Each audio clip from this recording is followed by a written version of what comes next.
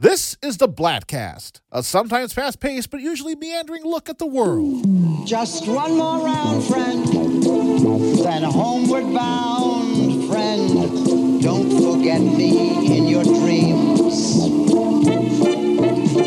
Just one more song, friend, and then so long, friend. The nights get shorter, it seems. Just one more rhyme, friend. Yes, it's a crime, friend. But you know time, friend. Time can fly. So it's good night, friend. Good night, but not goodbye.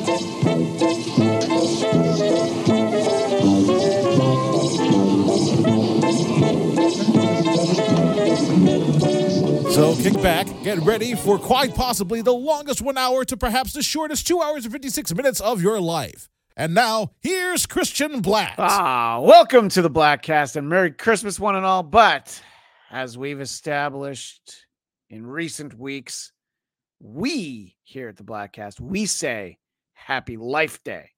So happy Life Day to all of you, all the Wookiees, Ewoks, Womp Rats, and yeah, you know what? Even all the Gungans out there. Come on, it's Christmas. I mean, it's Life Day, so we have to include everyone. So it's fitting that we celebrate Life Day today because as a special treat, we're going to share with you a really wonderful interview I was able to do. And I'm saying wonderful because of the subject of the interview, because of the guest. I feel like I'm wonderful, but I'll leave that up to you to decide if you feel the same. But the conversation I really feel like was great. And I did this for our friends over at Geekscape. You can watch the video version over there, and please subscribe over there at Geekscape for so much great content, not just the shows that I do over there, although the shows I do over there are phenomenal.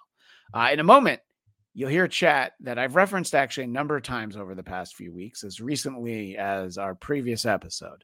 It's a conversation with Jeremy Coon, who directed a documentary called A Disturbance in the Force, a film that I believe I stuck extra words into the title of a few times when I referenced it, but the film is called A Disturbance in the Force, a documentary about a subject that is near and dear to all of our hearts around here, the Star Wars Holiday Special. Now, we've been very clear that the Star Wars Holiday Special is not the same thing as the Star Wars Christmas album. They are both terrible, but it's something very different. And we covered the Star Wars Christmas album on our previous episode with Brandon, Teresa, and Red, the gang from Shitty Song of the Week. So if you haven't listened to our previous episode, make sure you check that out. I would also recommend you check out Jeremy's film, A Disturbance in the Force. It's really wonderful. I learned so much from it, and it was just so much fun to kind of bask in the glow of the Star Wars Holiday Special, which we've talked so much about in the almost 11 years of the Bladtcast. And you can find out more about that film at disturbanceintheforce.com. Well, with all that out of the way, sit back, put on your red robes, sidle up to the nearest cantina, maybe watch some VR porn like Grandpa Wookie, and enjoy a really fun conversation with filmmaker Jeremy Coon, who, Jeremy, you are responsible for a great film that I watched yesterday, A Disturbance in the Force. I want to make sure I get the title of the film right. That's the full title. Right. Yeah. So a Disturbance in the Force, and it's about the really fascinating, one of the most fascinating moments in science fiction history, the most unusual entry in Star Wars history, the Star Wars Holiday Special. So first of all, Jeremy, thanks again for taking the time to chat with us. When did you first become aware of the Holiday Special, just in general, long before the movie even started germinating in your mind? Yeah, I mean, I'd heard like rumors of it. I think. I mean, I've been a Star Wars fan since I was born. But it's just one of those things. I thought it was an urban myth, and then a friend gave me a bootleg DVD in like 2002. I checked it out and made it like 15, 20 minutes into it, and that's all I could handle at the time. And I was not convinced that it was a real thing. It felt like it was a prank that someone had like taken parts of other things and tried to make it look like it was a TV special. And then, yeah, I'd say since like with the internet, with it being available in full, the last 15, 20 years, it's just increasingly become more and more of a piece of pop culture. Yeah. Now, I also was, of course, I was one when the original Star Wars came out. So obviously, I'm in the sweet spot for all of it. I remember going to the re-release of A New Hope. So I remember being 3 basically and seeing it at the drive-in, and had birthday parties for at like Return of the Jedi, stuff like that. But I heard of the holiday special. I think it's like a trivia question on the back of a trading card. And that's the only mention I'd ever seen or heard. And, when you're a kid, when you're that age, you ask your parents. Well, they hadn't watched it. They didn't know anything about it. So I'm like, okay, what is this? And yeah, it's like you're talking about. You hear about it. And in the film, and we'll talk about some of the great people that you get in the film, Weird Al actually talks about getting your hands on the movie was like this. We're not supposed to see this, it was like such a big deal. And he even parodies that in his White and Nerdy video. And I went to a comic book convention I remember it was 1993 in New York City. And I saw it, a VHS of it. I'm like, they have the Star Wars holiday special? No. And I couldn't believe it. I got that in the Roger Corman Hulk movie. So it doesn't even matter what else I spent my money on that day. So two great works of art, really. And I went home and I could not believe it. And it's like I've spent so much time spreading the word about it, because it is, again, you'd be surprised. I'm sure in making the film, Jeremy, you probably ran into people who love Star Wars, know Star Wars, but still were like, what are you talking about? The holiday special, right? Yeah, there's definitely kind of like people's attachment to it. Like if you were like, 3 to 10 when it came out, you have a different attachment to it than people who were born after it. I mean, I'm only like a year or two younger, but like my first experience in the theater, I remember, is seeing Return of the Jedi in a packed house opening weekend. I was like 3.5 or 4, somewhere around there. I don't remember anything about the movie, but I remember the feeling that I had. And I feel that's what most people have. Like when they watch this as a kid, they're like, they know this feeling of like, oh, this is the only chance I could see Han Solo or, all these characters outside the film itself.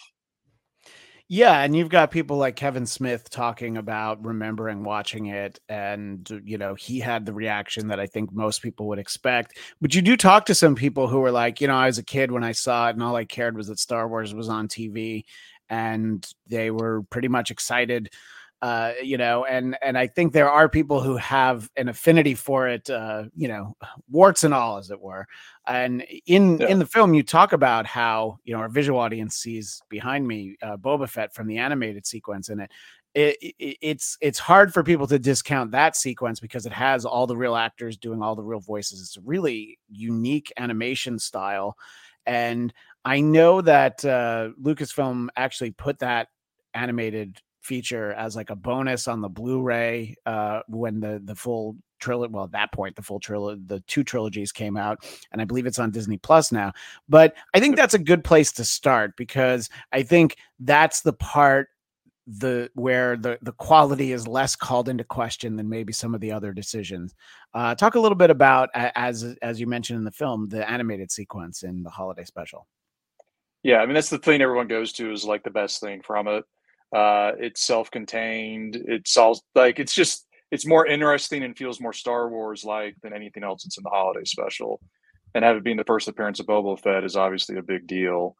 Yeah, I mean, it's kind of fun.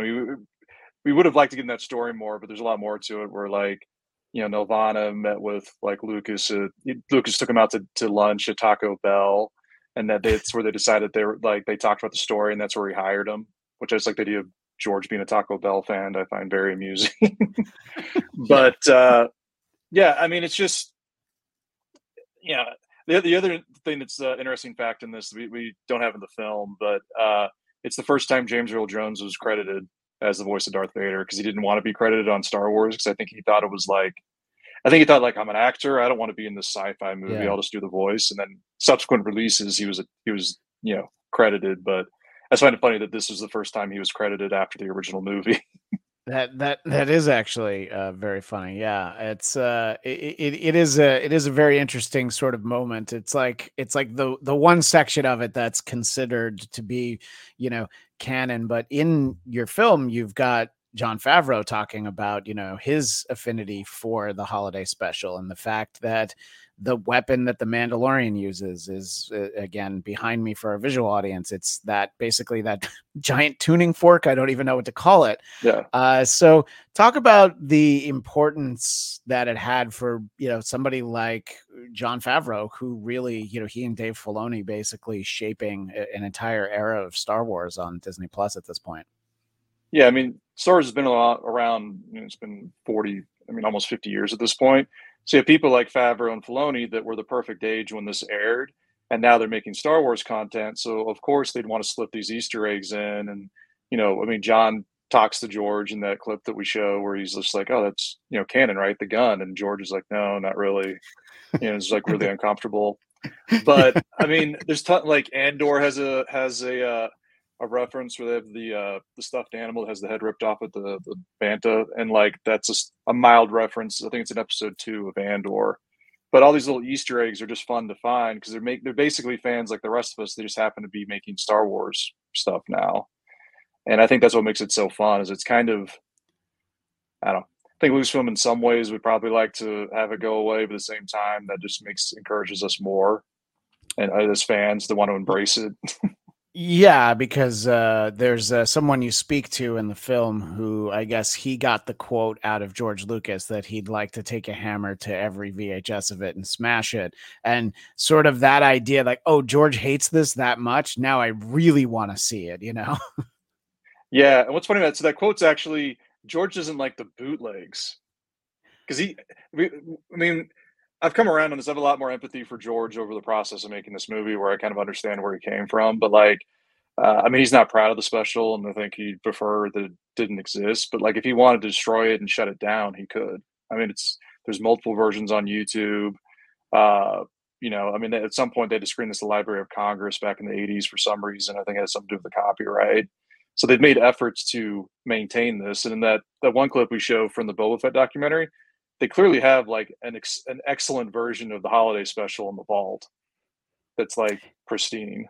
Yeah, well, in terms of talking about clips, that was one of the things I was interested in because this is something that, you know, it's not really out there. How do you go about making a documentary which does feature clips, you know, because when I first heard about it, I was wondering, I'm like, oh, they're just going to talk about it. But you actually get to show clips from it. So how does that process happen? Were you at all discouraged at the idea of, I want to make this documentary, but I'm not going to be able to show anything? No, we knew we could show stuff. There's fair use for doing documentaries, where as long as you're commenting on, we're actually not using that much footage. Like we used as much footage of the special as we wanted, which isn't a ton, but it's like everything we wanted to show to highlight. So I mean, it's you know, we have like a fair use lawyer review everything. He only had 2 comments on the edit that we submitted. So we made the film we wanted, submitted it, and then made 2 like great. really minor changes. But the film's protected and it's passed, you know, all of our, at least our internal legal review. So we were pretty buttoned up on it. But yeah, there's plenty. Basically, we had to tell the film we wanted to tell, and like legal reasons didn't interfere with any of that. No, that's actually great to hear because you know, I think you know, you run into that a lot more with music-based documentaries. You know, there are documentaries that just don't come out because it's like, well, you can't clear the music, so what's the point in telling the story? Music is a lot harder to claim fair use on. But yeah, I mean, this is kind of like the whole thing's talking about aspects of it. It's all commentary, and you know, the fact that, you know, Lucasfilm actually doesn't want it kind of increases our protection on it. It's like it's like journalism, but it's like fandom journalism. No, I can see. So so you talked about the first time you see it, you got about 15 minutes in. At what point do you decide, like, all right, let me go back in? And how much time between watching the full special and starting the process of making a documentary about it? Yeah, I mean, I'll readily admit, I mean, you might disagree, but like watching the special beginning to end, like you're watching a movie, is really hard. I've had to do it like 6 or 7 times over this process, and like I, it's fun in I, like snippets. Yeah, I feel for you and everyone in your life who has to interact with you after that process. No, I would agree. yeah, Watching it straight through is very difficult. yeah. With like no commentary and no crowd, it's just Yeah. it's pretty painful. But I mean, my thing is that the context. I mean, most documentaries that I've done, it starts with like questions. I was kind of like, why does this exist? Like, what happened? There had to be reasons why it happened. And as we started digging into it, I'm starting looking. We looked at the context of variety TV in the '70s. You're kind of like, oh, this makes perfect sense why they did this, given what was going on at the time. So it's just digging like that. But we started on this. It's been over 4 years ago. We started on this, and it's just been like self-funded, bit by bit, and we're finally happy to have it done. And like we premiered at South by Southwest, which was a huge stamp of approval, and that's just it's made everything possible. But it's going to be great to just finally share it with like a wide audience. Yeah, and while we're recording this, it's December 1st. When most people are going to hear it, I know it will be available. So it's available. What's the date on that? The 5th, right? Tuesday is December 5th. It'll be pretty much every platform you could rent or buy digitally, and it's also on Blu-ray and DVD. So like normal retailers like Amazon, Best Buy, any place you can buy movies, it should be available. And I know there have been a number of screenings of the film. And what do you think gets some of the best or most surprising reactions when people get to see it, in a theater? My favorite is the VR itchy, Wookiee erotica scene. Sure. Because that's my favorite thing from the special, because it's just so raw and so awkward, and you're like, who thought this was a good idea? And it's awesome to watch with the crowd, because there's about 20 seconds where people are like, what am I watching? And is it okay to laugh, or should I be uncomfortable? Because they don't know what's going on. And then you kind of get that Taron Killam comes in with a joke, and it's just like a pressure valve that gets released, and like the audience goes crazy. Like that's the best. That's my favorite response to the movie. Yeah. Taron Killam says something along the lines of, no one wants to think about their grandfather enjoying porn in the middle of the living room, and there it is. Yeah, I know. And he just keeps rewinding it to the same spot, and Diane Carroll again and again. It's interesting. The thing that I learned from the film is sort of the ramp up to it. I had never seen the Donnie Marie clips that you have. And then it was a Bob Hope special. Maybe there were a few things. Talk a little bit about Richard Pryor. Sort of this. Yeah. Oh yeah. The Richard. Yeah. I hadn't seen that either. So talk a little bit about, set the stage in that way, that like the idea was this movie came out. It was a huge success in the summer of 1977. But of course the studio, and maybe even to some extent, George, the thought was, are people going to remember Star Wars in 3 years? So to kind of talk about some of the equally surprising and in some ways worse than the holiday special, some of the other stuff that they did appearance wise, where they allowed people to use the costumes and the characters. Yeah. I mean, the initial idea of it is that typically like movies did well in the summer for kids. The kids went back to school, and come Labor Day, the box office would drop off significantly. So when they started doing all these, so they're on like Donnie Marie, the Richard Pryor show, just tons of like appearances everywhere. That was all in September, under the goal of basically keeping the box office up, and then also trying to draw in like parents and older people, because there's a different demographic that watched variety shows. So that was the marketing. That was Charlie Lippincott who was running the marketing. That was the main goal of all that, and it actually worked. I mean, they were on Donnie Marie, and that's actually so bad it's enjoyable to me. Like it's a nice 10-minute. It's amazing.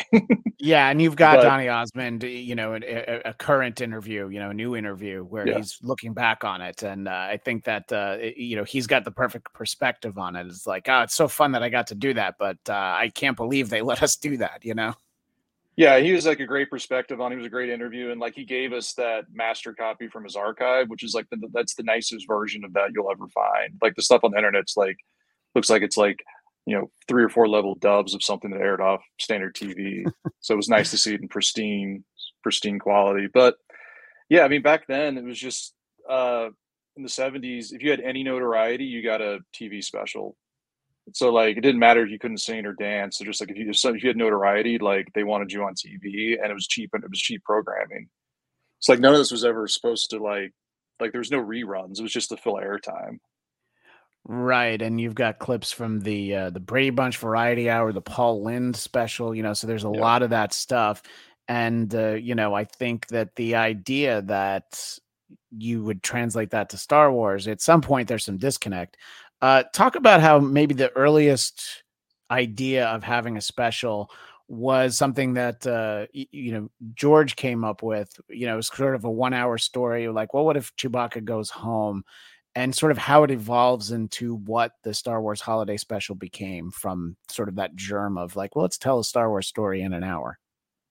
Yeah. So going through Charlie Lippincot's Facebook has like tons of information. So we found out that like the seed for the holiday special was actually 2 years before Star Wars came out, when Lucas was in a brainstorm meeting with Alan Dean Foster and Charlie Lippincott, and that, he basically wanted to do he really wanted to tell the Wookiee story of a Wookiee family. I don't know, like we don't know why, but that was something that he really wanted to do. And so that was the seed that got planted. And Alan Dean Foster at the time is kind of like, I don't think it's a very good idea. It's like, I don't know how they're gonna talk to each other, and it's very strange. So he just kind of put that in the back burner. But yeah, I mean, when 20th Century Fox is like, hey, we got to do something to kind of keep this in the zeitgeist. Let's do it. And the holiday special kind of came up. There was a 5-page treatment written, which there's some argument over who wrote it. According to the Star Wars archive book, it was Pat Proft and Lenny Rips, who we interviewed Lenny Rips in the documentary, and he adamantly denies he had nothing to do with that. Like he was given that later on. So it sounds very Lucas-like in the 5-page treatment, and it's very different from what the special is, but it still revolves around a Wookiee family. But it's just very bizarre. Then somehow went from that. So I mean, George has this meeting with the writers, and it's kind of like, all right, peace out. I'm going to go work on Empire and everything else. I'm going and just cut these people loose. And they had to do their best with what they were given. Yeah, they and there's the most recognizable of them is Bruce Vilanch, who I think for the most part people know from Hollywood Squares, but I mean you see his name on a lot of stuff from that era. But so they're talking about like they spend this one day with George where he's really invested and really involved, but then that's like the only day they get with George, because obviously Empire Strikes Back is a much bigger fish that needs to be fried. So at some point it just turns into like, let's bring in a bunch of variety show people. And I thought that it was interesting because you had this old guard variety show mentality that, I mean, it's hard to say for sure, but there was a chance that Robin Williams could have been involved in this special, right?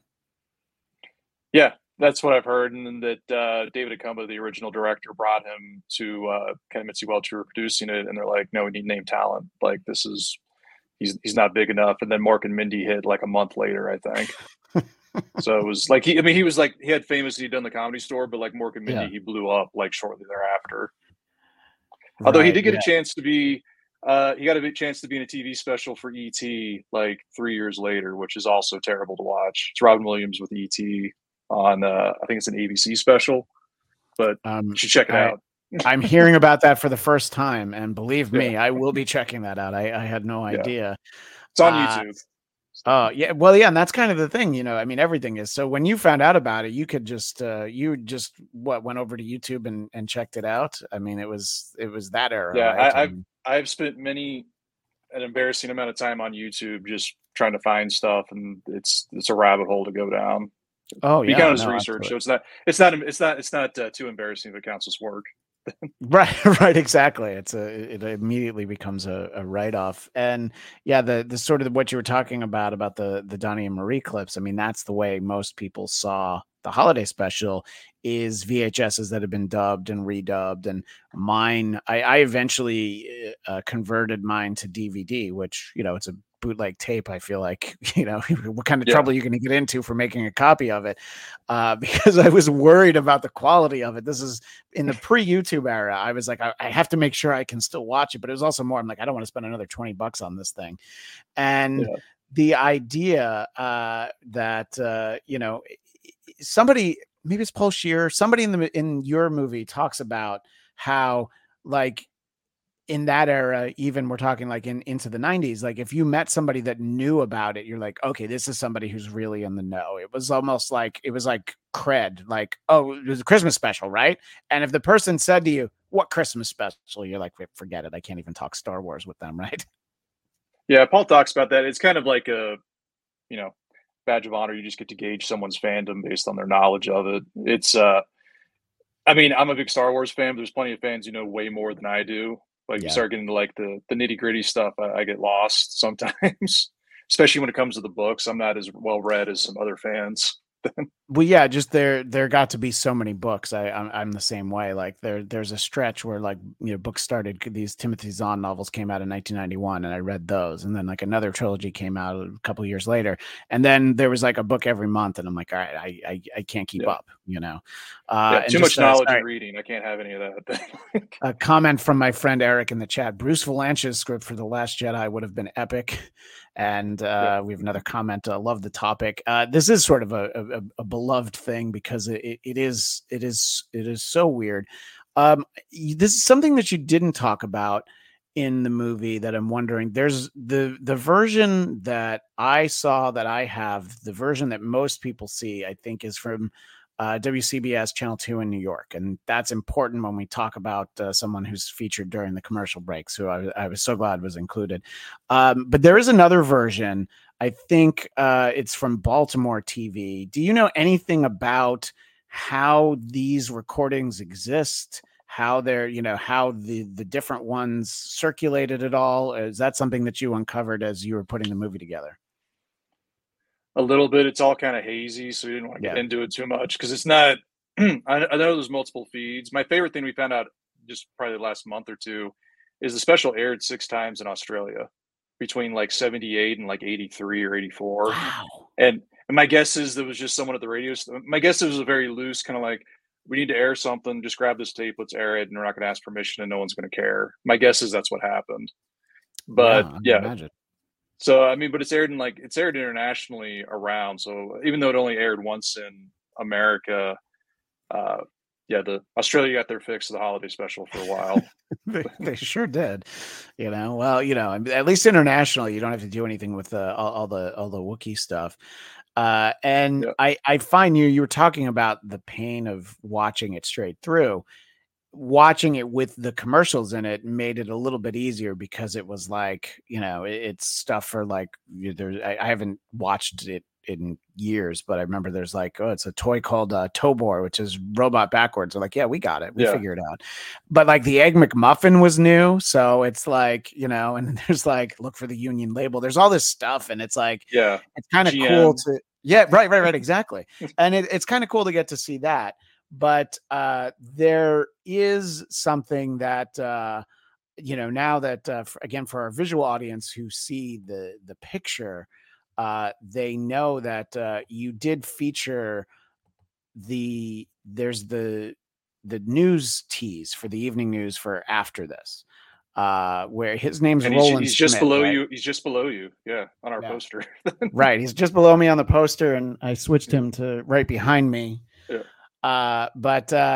So he says, fighting the Frizzies at 11. And I'm so glad you included the first ever South Park Christmas episode. They're having that, a guy who looks like Roland Smith teasing it, and then there's a boxing match with a giant Frizzy. But that aired, I think, 1999, the South Park special. And that was still at the point I'm like, wait, somebody knows about this? So like, Trey Parker, Matt Stone, obviously I know a lot more about them than I did, the first year of South Park. And it makes complete sense that they would be guys who would, of course, spend $20 in a VHS of this. But the idea that it was on TV, I'm like, this has to be a parody of something else, right? And I'm like, no, this is the guy with the news tease in the Christmas special. And I'm so glad you tracked him down. And the fact that it's in the credits means that probably it was like, we can't spend that much time on it. But talk about getting to talk to Roland Smith about that, who had a very long, illustrious broadcasting career, but probably people just remember him for fighting the Frizzies, right? No, he's another guy.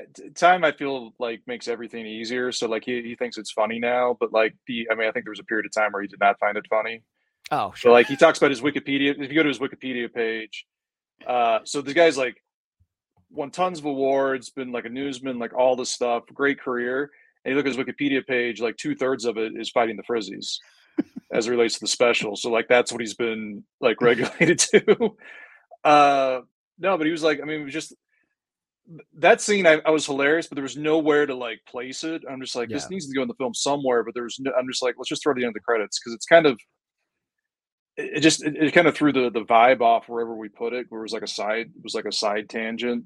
So it kind of felt like it stalled the film, but I didn't want it to just be an extra on like a Blu-ray. I wanted it to be like in the movie. So yeah, the credits is a nice little bonus feature at the end if you stick around.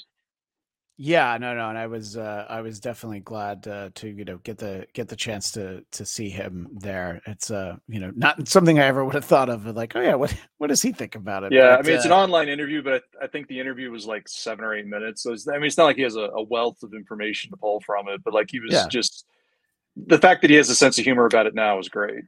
Well, yeah, and it was probably a very long time before he realized that people were seeing this. And, I mean, that night he reported on the Frizzies on the Channel 2 News in New York, but didn't didn't think about how important that was Yeah, going to be for exactly. people, and one of the people that you talked to that I think was a great choice is not somebody who would have come immediately to mind, but Gilbert Gottfried, who's since passed on, but he did that Amazing Colossal podcast where he really spent time on old Hollywood, sort of some of the lower tier. I mean, he did like 90 minutes with Larry Storch. You know what I mean? And Yeah. so if there was anybody to comment on the variety aspect of the holiday special, and I mean, I think he's got some great observations. Talk about approaching Gilbert, but not just like, hey, Gilbert, we want to do an interview. It's like, we want to talk to you about the Star Wars holiday special. Talk a little bit about interacting with Gilbert on that. Yeah, like his podcast is the main reason I reached out to him, but it was also like my co-director Steve Kozak had a connection through him through Jimmy Kimmel. He works the Jimmy Kimmel show, but he was like the first celebrity where I was like, all right, he's related to this, and I think we can get him. But it was also that was like during the heyday of COVID, so like that was done remotely. So he was in Florida, we were here, and just hired a guy to go out and shoot, like film it in his backyard. But I mean, it was a fun interview. Like, I mean, he goes. I mean, there's a lot of that's just filthy that we couldn't use. Like, he has like a 10-minute like thing that he does on just B. Arthur and everything. It's like an Aristocrats like Star Wars holiday special type joke. Yeah. Before you said that, I was going to be like, yeah, anybody who's seen the Aristocrats knows that, there's going to be a lot of Gilbert that ends up on the cutting room floor. But his observations about, Harvey Korman and B. Arthur and, the people who were in the movie, I thought it was a great insight, and, the Harvey Korman, you have an interview with him where he's like, yeah, I don't even remember doing it. And I'm like, I believe him, because like it was, it was probably not even a well-paying gig. It was probably like a couple of really long days that he was happy to forget about, Yeah, I think it was like I think he was on set 2 days that he shot. And then, I mean, the other thing too is like, if you weren't like 20 or younger, Star Wars wasn't really a thing to you at this time. Like, you're talking like Art Carney I don't think Art Carney has any idea what Star Wars was or cared. Like none. And he's just like showing up. And when we talked about like he was drunk most of the shoot is what the director said. So he had to shoot all the stuff earlier in the day because by after lunch he was pretty out of it. Yeah, somebody described his trailer. I guess there was a shower, a bathtub in there just filled with ice and liquor bottles, and then big bottles of alcohol. Yeah. And look, I don't think you're telling tales about Art Carney out of school, by talking about that. Let's see. So this comment in the chat, I was 12 when it came out. We had no idea it was the start of something big. I think that's the interesting thing because you've got, like Kevin Smith talking about it, the age that he was when he saw it. There's that chance that a kid might see it and go like, I don't know, it was pretty cool. Whatever. It was Star Wars on TV and not really think about, what it was. And I thought it's great that you included that exchange from the Goldbergs where, where Jeff Garland's just like, did you watch the same thing I did? That was terrible. Yeah. You know? And I think that it's interesting that you do have some of the really diehard people who know a lot about this, but are like, no, I'm legitimately a fan of it. And I mean, any of us who've watched it are like, okay, I guess that's one way to react to it. I don't understand it, but you know, you always try to respect when people have different opinions. Well, But it's going back to that feeling they had watching it. That's what they're tapping into, is that nostalgia. That's why they love it. I don't think they actually like it because of the context. That's the yeah. If you're a kid, you have a different attachment. I mean, I have films that I grew up in that I probably feel different about than like my kid's going to feel about because I grew up with it. oh yeah, no, I was talking about this recently. Like, you know, when I was a kid, there was this Japanese, they dubbed it, you know, this animated series, Voltron, and I loved it. And when I first had Netflix, I'm like, oh my God, they've got Voltron. I watched like 4 minutes. I'm like, this is the worst thing I've ever seen. I can't believe I used to watch this every single day, you know? So yeah, sometimes things don't hold up. And yeah, I think your attachment with the kid, you know, and look, if I guess it's aired on a Friday, so kids didn't talk about it the next day at school, but like on Monday at school, it might've been like, hey, yeah, who was that guy in the cartoon with the fork? It's almost like you wouldn't talk about like, you know, Itchy and Lumpy and any of that. Like I could see, you know, selective memory from the kid just being, you know, from kids of that era, just being like, I don't know. I thought some of it was actually, you know, pretty cool. Yeah, and this is dark, by the way. We didn't put this in the movie because it was kind of a buzzkill, but the Jonestown Massacre was the next day after the holiday special. So that kind of took over the news for a little bit. Yeah. Well, you know, yeah, I can see that sort of like, well, all right. But it's interesting because, you know, I was just I thought better of a comment I was going to make, but in all honesty, it wasn't terribly reviewed. I mean, it was like, you know, you show some of the press after it aired and they're, you know, it's not glowing, but largely people are like, yeah, whatever, you know, put Star Wars on TV. Right. I mean, it wasn't considered a train wreck by everyone. I mean, George hated it, but you know, it seemed like it was at least decently received. Is that what you found as Yeah, you were I mean, researching it? 13 million people turned in to watch it. I mean, it's also in the back of the day. I mean, there's 3 channels. Yeah. So like your options were like Love Boat, and I can't remember what the other one was, but you know, a lot of people turned in. A lot of people tuned out after the first hour. But yeah, I mean, it was well reviewed. Like the Hollywood Reporter review of it at the time was, I would say, it wasn't very positive, but it was positive.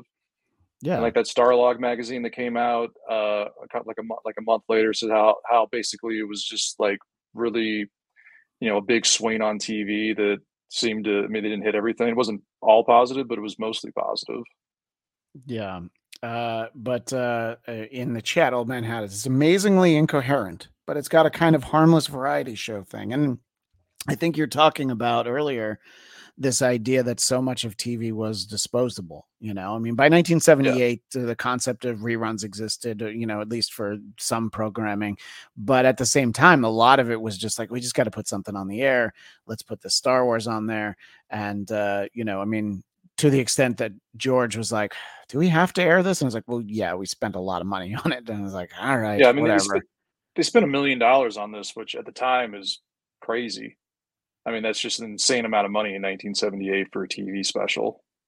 Yeah, no, exactly. And the interesting thing is you alluded to sort of the behind the scenes, and this is featured very clearly in the film, that the director, David, sorry, what was his last name? David Akamba. Akamba. He only directed like the first 3 days, and then they had to replace him, right? To his credit, those 3 days were very hard. A lot of like that's the it's pretty much everything but the Wookiee stuff. But it's like, so all the Wookiee stuff is mostly Steve Bender, but you have like the acrobat stuff that was a pain, Jefferson Starship. I mean, the main thing where that went off the rails was that cantina scene with B. Arthur. I mean, they basically had like 20 or 22 hour days back to back, which meant that you were off for 2 hours and went right back into another 22-hour day. And so they had all these penalties because they're going to overtime and people are, you know, losing their mind. And like he had burned through like a significant portion of the budget in the 3 days he was there. So then they bring in a director who had done like Elvis's comeback special, and I'm sorry, I thought my notes were Steve better Bender. organized. That's it, Steve. Yeah. So talk about sort of having somebody just kind of come in and I don't know. I mean, and just sort of like, all right, you just need somebody to steer the ship a little bit. The special is going to be what it is. You know, this is what's been written. Let's just try and get it done without, breaking the budget, Yeah, I mean, Steve Binder, that like he was friends with Smith and Hemme, and it was basically they're calling in a favor, like, hey, this is going to crash and burn. It's like calling in like the A-list talent to come in and say that's what level he was. Yeah, so Steve viewed himself as a fireman. Basically, come in, put out the fire, get this settled, and then he was going to go on to the next production. So he knew he couldn't be involved in the edit, which he's to this day. He said he still regrets because he just came in to get the production done. So he came in and like redid the set because the Wookiee set was also designed in this weird way where they couldn't get cameras in. So they had to cut the set in half where the Wookiee home was and kind of open it up so you could get cameras in and out because it just wasn't designed with that in mind. No. So, I mean, he came in, because like, but for him coming in and the Welches, it would never have been done. It just would have been a riot. They would have closed it off because it's just, they just want to get to the finish line to get something they could air that was passable. And they did accomplish that. Well, let's talk about the Wookiee sequences as Old Man Hound again in the chat. As a variety show, which I forgive them for, who was responsible for having 30 minutes of Wookiees just growling at each other with no subtitles? Now, I love the little trick you have in the film where you do sort of a very, a fast forward to be like, well, just how much time was there? And I believe it's the first, like nine, not the first, like 9 minutes, right? Yeah. 9 minutes.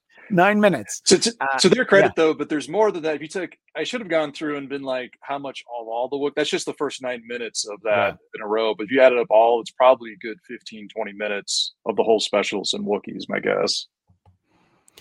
Yeah, well, because that's just when Art Carney comes in to kind of save the day and start talking to them, Eric says the all Wookiee speak triggers me to this day. I mean, it's something to sit through. I mean, according to Bruce Valanche, that's all George. George was just like, I don't want to. He's like, I don't want subtitles. I want to have the Wookiee speaking, and naturally, I don't know why. That's something that was very important to Lucas.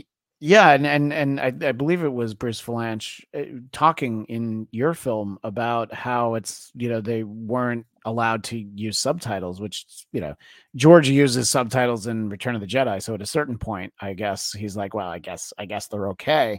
But yeah, that it just would have, it would have certainly helped to understand, I mean, I think the performers who played the Wookiees did what they could, but it's like you can't really mime when you've got like a giant furry head on. You know what I mean? So it's Well, what's funny too is they hired Pat Proff and Lenny Rips to write because they had written for Shields and Yarnell, which was like a mime show, right? Where they had done they had experienced writing for people who couldn't speak, and that was like, oh, you should do ours. But I mean, if you read the script, it's actually funny reading the script because it's like, I don't know, it's like 10, 12 pages of just prose. There's no dialogue. It's just like describing what the Wookiees are doing in like block text.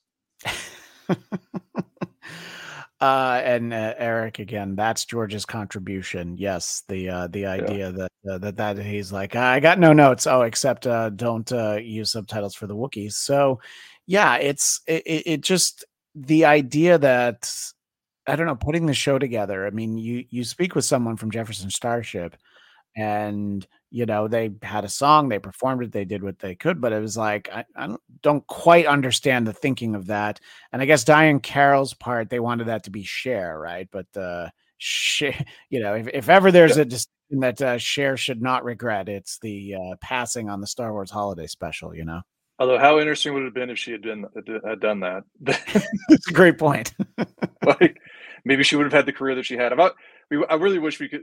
Diane Carroll didn't really want to do an interview, and she unfortunately passed away before we could even talk to her. But I would love to, at some point, like when she filmed that, she has no idea what's on the other side of the camera. Like, she didn't know she's going to be intercut with a Wookiee in a chair, being aroused to, her talking. I just want to know, like, what was the direction, and like, at what point were you told? Like, did your agent or someone say, like, hey, did you, like, I caught this last night. It's not what we thought. Yeah. Like, I just, the idea of that is just so funny to me. Yeah. And it's, you've got clips of, all the main cast talking about it. The Harrison Ford on Late Night with Conan O'Brien, just sort of like, shell shocked and like, doesn't want to talk about it. But you've got a clip where Carrie Fisher actually sings some of her song, which I was like, I mean, she knows that song, however many years later, decades later. And I think that, Mark Hamill has, some funny thoughts on it.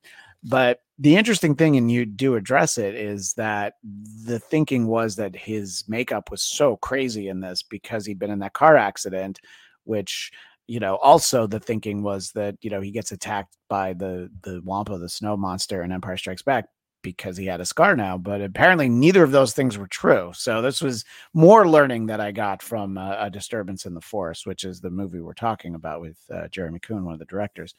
Talk a little bit about sort of those revelations. I mean, because if you see Mark Hamill in this, it's like, what is that? You know what I mean? What's going on? Yeah, I mean, so the accident that happened was, because I didn't know this till I got into it, because I heard the rumor about the accident. That's why they did it, and it kind of made sense. But like the accident happened before Star Wars even came out. So like Mark Hamill did all Star Wars press looking how he looked post accident. So it's not so much, I mean, I think there's some difference, but it's not like, because I always thought it happened after Star Wars. Yeah, I know. I thought it happened months before the special. And that's not true. Even seeing your movie yesterday, until you said it right now, I actually thought that's when it happened. I didn't realize that. Yeah. It was like January of '77. So they had to do it. Affected the pickup shots they did for the first for Star Wars. But I mean, this is like 18 months later. I mean, the gist of it is that we got down to it is our theory is that it's just crappy makeup, because you have these people who are, there's two things. So that looks terrible, but it's this heavy makeup because of people who are used to doing like theatrical shows. They're doing the makeup. So there's a lot of makeup going on. And then when this is copied multiple times, the degradation of the video just gets worse and worse and worse. Yeah. And that's those two things. Because if you look at the master copy we have, the makeup actually doesn't look as bad. He's not as glowing as he is in like most of the clips you see on YouTube. Yeah, no, and that was fairly clear that you certainly had access to a version that's much better. I mean, there's like parts where you have like the old VHS tracking in mind, and there's like parts that drop out, little things like that. So it's So I mean, basically the cast kind of had to do this. I mean, was it I don't know, covered in promotion in their contracts, or did they get talked into it? Harrison Ford talks about it was in his contract. I think he's just saying that to be funny. I mean, at the end of the day, what it was, at least according to Mark Hamill, was George just called him up. Was like, "Will you please do this? We're trying to sell toys. Like, we just need to keep the momentum going for Star Wars, and this will help. Will you please do it?" And Mark Hamill's like, "All right, fine, I'll do it for you." I don't know what they got paid, but I mean, at this time, like, none of these people are like, they're big stars, but they're not really rich yet. So, I mean, I assume they got paid well enough that it was worth them. Because, like, I mean, they were all on set for all the actors were probably on set a couple of days over the shoot. Yeah. It's not like they were there for weeks on end. Right. And the example I've used a number of times when I talk about Harrison Ford as an actor is that this special is what it is. It's written the way it is. The performances are what they are. But he's the one guy that you look at it, you go, yeah, that's Han Solo right there. I don't know about anything that's around him, but he's still like, you see the caliber, and it's, I mean, in no way disparaging Carrie Fisher, Mark Hamill, anybody else. It's just, you're like, oh yeah, no, he really still is that guy. And, you don't really think about, what went on behind the scenes. But yeah, I mean, after the first Star Wars, obviously there wasn't the big money there. Talking about Mark Hamill reminded me, I wanted to circle back to talk a little bit who Charlie Lippincott was, because I think something that I was aware of in a general sense, but the extent to which he sort of built up the fanfare for Star Wars long before, I mean, I think even before it had been filmed, but certainly before it was released. Talk about Charlie's role and basically banging the drum for Star Wars. Yeah, so Charlie met Lucas early on. He was a 20th Century Fox employee, and George worked out some deal where he was going to come work on Star Wars. He was like one of the first employees that came over, but his whole thing was marketing, and he's really the mastermind behind all of Star Wars success. Like, he had the idea of like having the book come out like 9 months before the movie and these comics, and he was going to Comic Cons like a year in advance with Mark Hamill to go basically stir up interest in this and show pictures from it. And all of that led up. So when the film opened, I mean, it didn't open, I think it opened in a small amount of theaters, but when it opened, like there was huge demand and it just exploded from there. But I mean, but for all that work, I'm not sure that Star Wars necessarily would have been, I think it still would have been a hit, but I don't think it would have been as, explosive as it was because due to all that legwork that he had done. But it was really important to us because I don't feel he gets the credit that he deserves. And even Lucas says that he's a main reason that Star Wars was successful as it was. Yeah, because I mean, as good as the movie is, if people don't show up and see it, I mean, we certainly wouldn't be talking about it, 46 years later, So, yeah. And I think Charlie Lippincot's approach to going to Comic Cons and going to Star Trek conventions, is also not necessarily something I would have thought of, but it's like, yeah, of course. It's like, there's a demand for, do you want these kinds of stories? We're going to bring you one. And yeah, I had always known that the Marvel comic, it was 6 issues. So that the 6th issue came out, I guess, in May of 77. So it was like timed to do that, which is crazy to think of. I mean, it's not like Empire or Return of the Jedi where there's actual like revelations, like story wise, that you would get ruined by having the comic books come out that early. But it's interesting to think about, doing that now, any kind of tie-ins that would come, to a major property like that.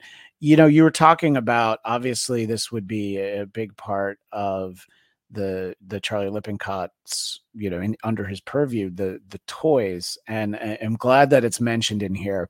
I am always just amazed that the demand for Star Wars was such that in Christmas 1977, they got millions of people to buy empty boxes. With the promise that one day you'd have Star Wars toys to put in there. And I think it says February to June. Yeah, it's Christmas and February to June. You'll get it. It's not February to March. It's like, no, somewhere in this, like the first half of next year, you're going to get these toys. And it's crazy to think about, but I didn't think about it in the context until I was watching your film, Disturbance in the Force, that the Christmas special is basically kicking off in mid-November, the first Christmas season where stores did have Star Wars toys. So obviously that's an incredibly important part of it, to just like remind people of Star Wars and the toys. Talk a little bit about that focus. And I see that, I noticed in the film, you have some footage of, I guess, the prototypes. There were going to be toys tied to the holiday special, right? Yeah, the Wookiee family, so like Itchy and Melitobak and all of them, and Lumpy. Yeah, I mean, there's enough that made. So that's the only existing prototypes that were ever made, and it's a collector that has them. It was nice enough to let us come and actually film the actual pieces that they collected. But yeah, I mean, it just kind of shows that they're also going to do their sketches of Boba Fett's dinosaur or whatever he rides. Like that was going to be a toy, but they never made it. So, I mean, the holiday special was going to be an opportunity to monetize, they thought, for other characters. But, I mean, if you look at the holiday special's main purpose, I feel, was to sell toys that Christmas. That was like, George had a lot riding on the merchandising, and he was self-funding Empire with, that money. And, like, had Empire not worked out, Star Wars would die out. The second film was so important. And the toys were kind of what was making that possible, was the merchandising. So he had a lot. I mean, he had to be stressed during this time because he had so much writing, and like this helps make all that possible. It's a great point because obviously, in hindsight, him getting the merchandising is, so much more profitable than anything he would have been paid as a director. But I think 20th Century Fox saved $100,000 giving him the merchandising rights. That was a trade-off. Right, exactly. And I think that somebody in your film talks about this interesting period between Star Wars and Empire Strikes Back. Obviously, we now call it A New Hope, but Star Wars and Empire Strikes Back is And I mean, I've read the comics from that era. There's like a Jabba the Hutt that, he's like humanoid. He's got like yellow There's a skin. big green rabbit. Yeah, you're right. There's a big green, yeah, right. The big green rabbit, and it's just some of the most random stuff. And it was just, it's kind of in line with the Donnie and Marie special, in all honesty, and the idea that it might not be a success, even me as a kid, I never even considered it, but it's interesting to think about how real that was. Old Man Hannah had a specific question. I don't know if you have an answer, but from a sales standpoint, it is shocking how aggressively unappealing the Wookiees are. That's actually not sorry. He had a question before that. I don't know. I mean, the Wookiees look like the Wookiees. Sorry. The question that I wanted to read was, how much of a sales bump do people think the special gave? After all, you said did you say there were 13 million viewers? Is that what you said? 13 million people tuned in to watch it. Did anybody have any ideas of like projections of just that many eyeballs? I mean, obviously to us in hindsight, it seems like a foregone conclusion that they would sell a billion toys. But, maybe if 13 million family members aren't watching it, that doesn't happen, I actually don't know, but I mean, I feel like it definitely didn't hurt. I mean, back in those days, I feel like still all press is good press, but back then that was especially true because it wasn't if you wanted to get your message across, you had newspapers, radio, and then the 3 TV channels. So if you could have an audience of 13 million people to talk to for 2 hours, that's pretty captivating. And they ran the commercials for the toys during it, so that was a big thing. Yeah, to just even see C-3PO and R2D2 in a commercial with all the toys that were coming out. Yeah. This question, were any toys actually released? I know the answer is no. They didn't actually make them. I think that there's just those prototypes, and I know you feature in here the fact that it was something that I always knew about, but of course, nobody ever had, that the rocket and Boba Fett's jetpack was supposed to shoot out, but of course it never did by the time anybody got it. So there's so much focus with the toys, which, admittedly, as someone who was 4 when Empire Strikes Back came out, the toys were kind of everything, really. It was, I had a record where they told the story, and I had a picture book that went with it. But I mean, it was really the only way you could relive Star Wars in your house was whatever you're going to play with the toys. So I think that probably in that respect, it's it doesn't matter how bad the holiday special was, because they really wanted to just sell toys, right, Jeremy? Yeah. Well, I mean, my first memories of toys I remember playing with were Star Wars figures, because my brothers are 9 and 10 years older than me, so they were the perfect age when Star Wars came out, and we had everything. We were spoiled kids, I guess, because we had so many toys to play with that were Star Wars. It was all Star Wars stuff. But I'm sure I played with the toys before I saw any of the movies. Right. I can't imagine as a 1-year-old I went to go see Empire. Or if I did, it didn't matter. Right. And my brother's 5 years older than me, so that's the toys were in the house because they were his, and so he would have been 7 when Star Wars came out. So it was I probably also had my hands on the toys before I ever saw it. I do, like I said, I remember going to the re-release when I was 3, but I think the Star Wars toys were around long before that, and just sort of building up. This I was going to use the word empire, but that's not what I didn't mean to allude to the second film, but it's just sort of really building this up. Obviously, you have some archival interviews with George. Was he the person you most wanted to talk to, or were there other people that you were oh, I wish we could have, even gotten a half an hour with George Lucas, or was there anyone that you were oh, I would have? I would have taken 5 minutes with George Lucas. I would have taken any time. We would have taken any time he was going to offer. We kind of floated out, but we didn't have a direct connection to him. And we also kind of just felt at the end of the day, the answer is going to be no. That was just kind of I also had this feeling that I was partially scared that he was going to give an interview and I don't know, maybe twisted his arm and he didn't really want to do it. And then his answers would be kind of yes, no, and not that great. I could just see him kind of being in a bad mood doing it. Yeah, like when Jon Favreau in your film thinks he'd be excited for Boba Fett's tuning fork, and he's like, because it's canon. He's like, not really. Yeah, exactly, that kind of stuff. And I'm just well, now we have to include it because we sat down with them. But yeah, I mean, there is some type of fun to it. With I also kind of felt that he might be in on the joke more. It's kind of fun. part of the special I think that's fun is it's just kind of irksome to like Lucasfilm and maybe George. Like it's not that big a deal to them, but you just know that it's kind of like that annoying. It's like if you have a person in your friend group that you constantly make fun of, and you just kind of pick at the same thing over and over again, even though it's dumb. I just kind of feel like it's kind of like that. But once they're on the joke, it kind of ruins it. Yeah, in your film, you talk about the fact that I went to Disneyland with my kids just 2 weeks ago, and there's a lot of Life Day merchandise now, which I think is fascinating because I think 10 years ago, even you certainly wouldn't have, just that. Maybe it's because Disney bought the license, but I think before that, go ahead. Sorry. I'm saying there's a Life Day Wookiee figure out. I have it in the other room where it's just like it's officially licensed toy. Yeah, whatever the story that the animated story is called, the Faithful Wookiee or whatever. There's like a golden book story of that. I mean, so it's like they've definitely done stuff with it. And you did confirm my suspicion that the Wookiees were all wearing those red robes at the end because it was cheaper than putting everybody in Wookiee suits, right? Yeah, and all those Wookiee masks are all just Don Post masks that they bought out of a store.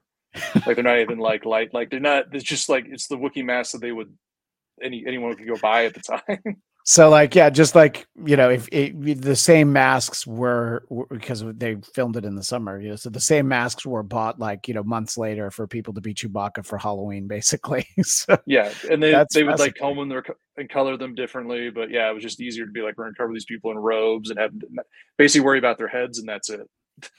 Yeah. Old Man Hound, again, has anyone ever done a clean edit of the holiday special where they edit it down to be watchable? So you talked to Seth Green in there, and he talks about having access. I guess they were able to watch it in a screening room, but it's like, it's not really out there. I mean, obviously Lucasfilm had it, but they're not loaning it out. You know what I mean? It's not like you can't borrow it, that's my assumption, right? No, I mean, it's on YouTube, and I think there's at least 3 different versions on YouTube. The best public version that I've seen is the Zion cut that you can buy on Etsy. I don't know what they've done to it, but that's the best looking version I've seen, at least from a quality perspective. But I'm not sure. I'm not sure editing it down is going to help.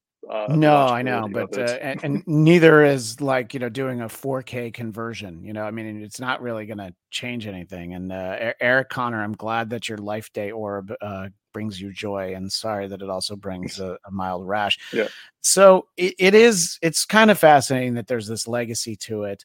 And I know that we were talking earlier that you've shown the film to audiences, and it doesn't surprise me at all that there's the kind of reaction to it. What do you think, for you personally, was either the biggest surprise for you in putting it together, or again, in terms of once it was finished, was there anything that you heard from someone or anything that you were surprised by a reaction? What's kind of the biggest surprise associated with the holiday special? I mean, I think I mentioned earlier, the biggest surprise is just that I have way more empathy for Lucas than I did when I said on this. I was kind of great point. Yeah. What a jerk! Like basically, what a jerk! Why has he shut this down? Why has he open it? And like, why did he even do this? And like, because I think people kind of take personal offense. A lot of people, Kevin Smith talks about, we're kind of like these things that we love, we kind of take them internally. And like when they do something with it that we don't like, we feel personally offended. And I think that's the way a lot of people feel. We're like, I can't believe this was like a secret that was kept from me for years. And I didn't know about it. I mean, the other thing that was a surprise. So in the course of making any film or anything that's artistic, I feel you reach to a certain point where you're just in your bubble working on it. And when I was editing, you hit a point where I'm like, does anyone care about this? Am I just wasting my time on a topic that no one cares about? And I sent it to a couple of friends to be like, am I off base? This is interesting, or is this just stupid? And they all came back, were like, dude, keep going. This is hilarious. I'm so happy you're doing this. And that kind of, it was just, you need to kick in the butt to be like, all right, this is worth doing. There's potential here. Yeah, and I think you're reminding me that once we had a Christmas party, and I put it on, and let's say there were 10 people there. 9 people were fascinated by it, but there's just one person who's just like, why are we watching this? I'm like, I don't think you understand. It's really bad. Why are we? I'm like, all right, I get it. It's not for everybody. Yeah. You just like, there had to be people who were, that put on CBS that night were like, well, this is crap. Let's see what's going on the Love Boat, Actually, one of the biggest surprising things is that the documentary is crossing over to people who are not Star Wars fans, which was not, and I mean, I assume those people were a lost cause. That was never going to happen. But like, I have a friend that's older that hates Star Wars. He thinks it's the dumbest thing, and he happened to watch it. I don't know why he watched it, but I sent him a link, and he just thought it was. He just loved it. He thought it was like a great ride. It was funny, and didn't have to have any knowledge of Star Wars. So like, it's kind of like we made Napoleon Dynamite. We made it for like people our age in the 20s. We didn't ever expect it to have kids like it. So it's kind of like you have this whole another demographic that comes in, which is always surprising. Yeah, no, and it's interesting because there is, look, there is definitely a train wreck quality to it. That documentary about the making of the initial iteration of that Terry Gilliam Don Quixote movie. Yeah, the with Lost Johnny Depp, which, or something like that. Yeah. So Lost in La Mancha, and at one point there's so many disasters with production delays and all that, and Terry Gilliam turns to the director of it. He's like, "Well, at least you're getting a great movie out of this," and you're like, yeah. Terry Gilliam was smart enough to know, like, that's the movie about how we can't make this movie is way more interesting. And I guess I can see it's almost like people who hate Star Wars might like your film, certainly more than the sequel trilogy or the prequels, Yeah, there's so much more interesting. Like, I mean, Jodorowsky's Dune's like one of my favorite documentaries about, his version of Dune that never got made. But it's just, yeah, I mean, it's kind of an inspiration of that where like, I think we can learn more. I mean, we talk about in the end of the film too, where it's like failure in and of itself is a good thing in the sense that like you keep trying and you learn from it and you eventually succeed. So just because you fail something doesn't mean you don't get anything out of it. Yeah, I think that it's now that, well, let me ask it a different way. Do you think that, and it kind of comes up in the documentary, do you think that there actually will be some kind of official release, even if it's streaming? Just be like, yeah, just put it up there at this point, just to let people kind of see it? Or is it just like, it's just too bad, we can't just put the whole thing out there? We don't ever want people, we don't want to sign off on it even in that way, I think one day it might loosen up. I mean, I think Kathleen Kennedy does not want it out. So as long as she's in charge, it's not happening. That's I don't know if that's true, but I feel like, I don't know. I feel like her and George had some kind of understanding or something. I mean, this is all like fan rumors as well. So for all I know, neither of them care, but it just seems like a touchy topic for people who are higher up. And like, as long as those people are in charge, like if Jon Favreau or Dave Filoni was running everything, I think they would be like, yeah, this needs to come out. But eventually I think those people probably will be in charge. I think you're right. I mean, Filoni is more in charge than he was just a month ago. Yeah. And I think if they were entirely in charge, I think you'd get an actual big budget sequel to it. And like, no, let's go back for Life Day again. Let's have Rey, Finn, and Poe Dameron go to the Wookiee homeworld. Let's get the new characters. Let's do a new generation of Life Day. So one final thing, you talked about sort of getting the film seemed like it was a lot of like crowdfunding, getting it together. And you have access to just some tremendous people, and most of them I think I've mentioned. Was there anybody, who early on or at any point in the process reached out, like just willing to help out, that, like, were you surprised that Weird Al was like, I'd love to talk about the Christmas special? I mean, is there anybody that who?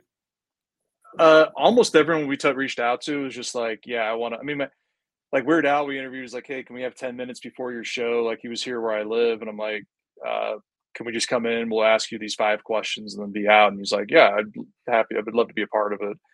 I think my favorite response when I interviewed Kevin Smith, I was just like, oh, hey, thank you for doing this. And he's like, oh man, definitely. He's like, if I had seen this movie and I wasn't in it, I'd be really pissed off. Like, he was like, I need to be in this movie. So I mean, the whole fan community has just been so supportive. Like, we've reached out for help and done stuff, and it's just kind of like, I mean, because this is about as independent as it gets. Like, it's all self-funded. It's just like us going out and shooting it. I mean, I've run camera on a bunch of these interviews, and I'm not necessarily a camera guy. I mean, I came out of retirement to edit this because I couldn't afford to pay an editor. So it's the first thing I've edited in I mean, it's probably been, I don't know, 15, 16 years. Oh, wow. Okay. So it's kind of like knocking the rust off of it. Yeah. And so a disturbanceintheforce.com is it that simple? That's where people go to order we don't have the A on our domain because someone else owns that. So our domain is just Disturbance in the Force, which isn't ideal, but yeah, I don't know who owns it, but I couldn't afford it anyway, so it doesn't matter. Yeah, no, exactly. It's so you get creative there, and people can get physical copies of it. And is there anything included in, say, the Blu-ray, or maybe even if it's streaming? Are there bonus features, or is that something for the future, or? Maybe in the future. I tried to put together some bonus features, and to be perfectly honest, everything that I wanted in the movie's in the movie. So that's a great answer. It's an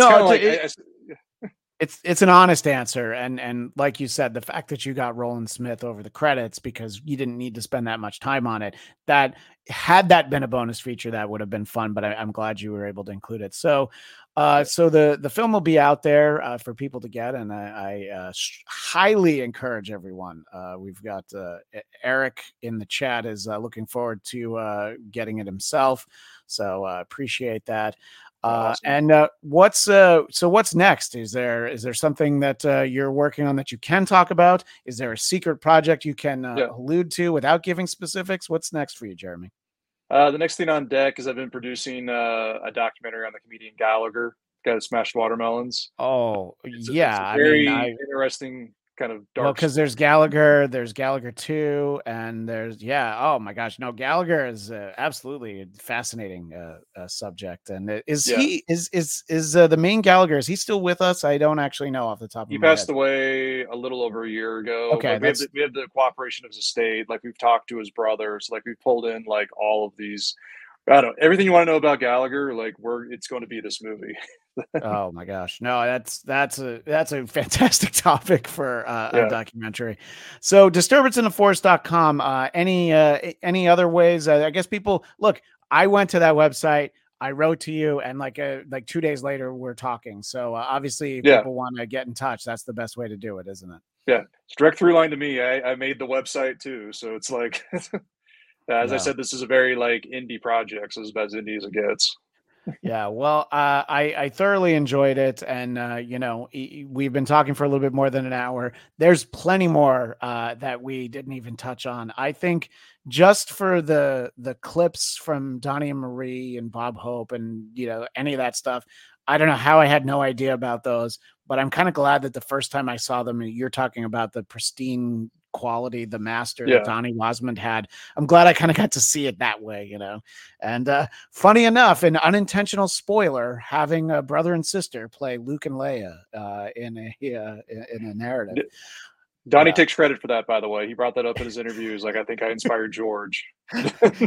He probably did. Well, Jeremy Coon, thank you so much for being so generous with your time, and thank you for sharing the movie.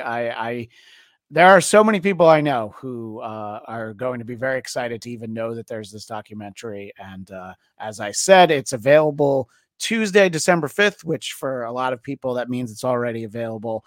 So disturbanceintheforce.com is everywhere you need to go. I am Christian Blatt, and you can find me on Twitter and Instagram at ChristianDMZ. And thanks again. And thanks again to Jeremy Coon, and we'll see you next time. Thank you for listening to the Bladtcast.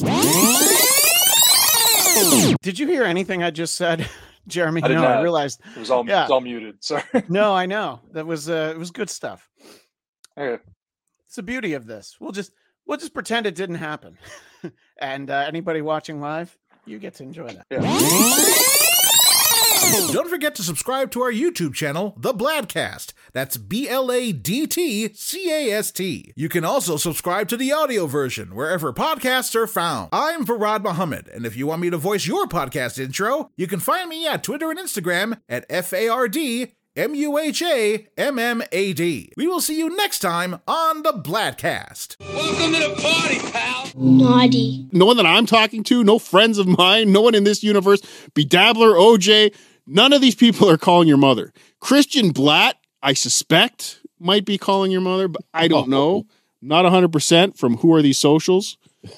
I suspect. Allegedly. I mean, he did tweet something on Mother's Day. He tweeted something about moms. So I'm assuming that's what he meant, obviously. So, I would start looking into Christian Blatt. Bladtcast. I don't know. Nobody knows how to say it. Nobody knows. But anyway, the Bladtcast. And Who Are These Socials? Sorry, the Bladtcast. Who are these broadcasts? Timothy. It's Tim. Who are these broadcasts? Thank you. What an amazing day. Couldn't possibly be topped until tomorrow, 2 p.m. Eastern, when Eric Zane and Christian Blatt are live on this same channel of Who Are These Broadcasts? Not Who Are These Socials, as Cardiff said. Or broadcasts. No, I said broadcasts. Well, you also said broadcasts. Socials, yes. Who Are These Broadcasters? Is on this channel every Tuesday, 2 p.m. Eastern, with Christian and Eric. They do a fantastic job bringing you all the news on broadcasting from the week and a lot of silly things that happen on local news. Your power has made us immortals. The new Kiss era starts now. Oh yeah! It's the eye of the tiger. It's the thrill of the night, rising up to the challenge of arrival. And they lost, no survival. Все, ребята, я сдулся. The great Christian Blatt. Yes, go to the Bladtcast and subscribe there. Because I'm sure all of you are already subscribed to Who Are These Podcasts. Mr. Bladtcast is in the chat. Oh my God, it's Christian. It's Christian. The Bladtcast, $2. Was Nicholas Gurr seated in the groom side? No. Maybe. I don't know. The Bladtcast. Thank you, Christian, for another $2. Should we assume the groom chose the videographer? Perhaps. We have so many heathens now. I'm reading out all of them. I'm sorry, all y'all. We got one gifted to Lesser Logic, one to the Bladtcast. You son of a bitch. You son of a bitch got lucky this time, Christian. How do we kick a heathen out? No, I'm just kidding. He's one of the most OG heathens that have ever heathened. This is my friend Christian. This little fucker does know who I am. Bladtcast? Yeah. Christian, I've already forgotten about you. Christian who? This is why you're stupid, Christian. This is why you're dumb. Christian's also a huge Doctor Who fan. How dare we find masculine men hot? That's crazy. Sorry, Christian. Can you please call Christian Blatt after this and explain to him quality control? Yeah, right. Thank you. We're fighting for our right to live the way we need to exist in a festive world for 55 to 57 full days. And the Bladtcast showing up, my buddy Christian. Hello, I'm Conrad Bain. What's the matter, Senor Luigi? You look a little nervous. I'm very nervous. No invite. Yeah, who are you, Christian Blatt? Christian, you're a talker. You're like the worst broadcaster ever. Well, this has been the Bladtcast. You can find me at Christian DMZ. Jeff Duray, not on Twitter. Oh yeah, I'm getting ready to break into a Slim Jim. Yeah. Right on. This is not a good game. But you haven't heard Christian Blatt do it. That's true. I forgot Christian Blatt did that with us. The Bladtcast. Thank you, Christian. How is it that Wendy is so much better at this than Stud Joe, Chad, and Kevin Brennan? Whoa! Hackers. As pissed off as Vinny is at you, you should be at Christian Blatt and Eric Zane. This one came in from my buddy Christian Blatt. The Bladtcast. Thank you for the $1.99, Christian.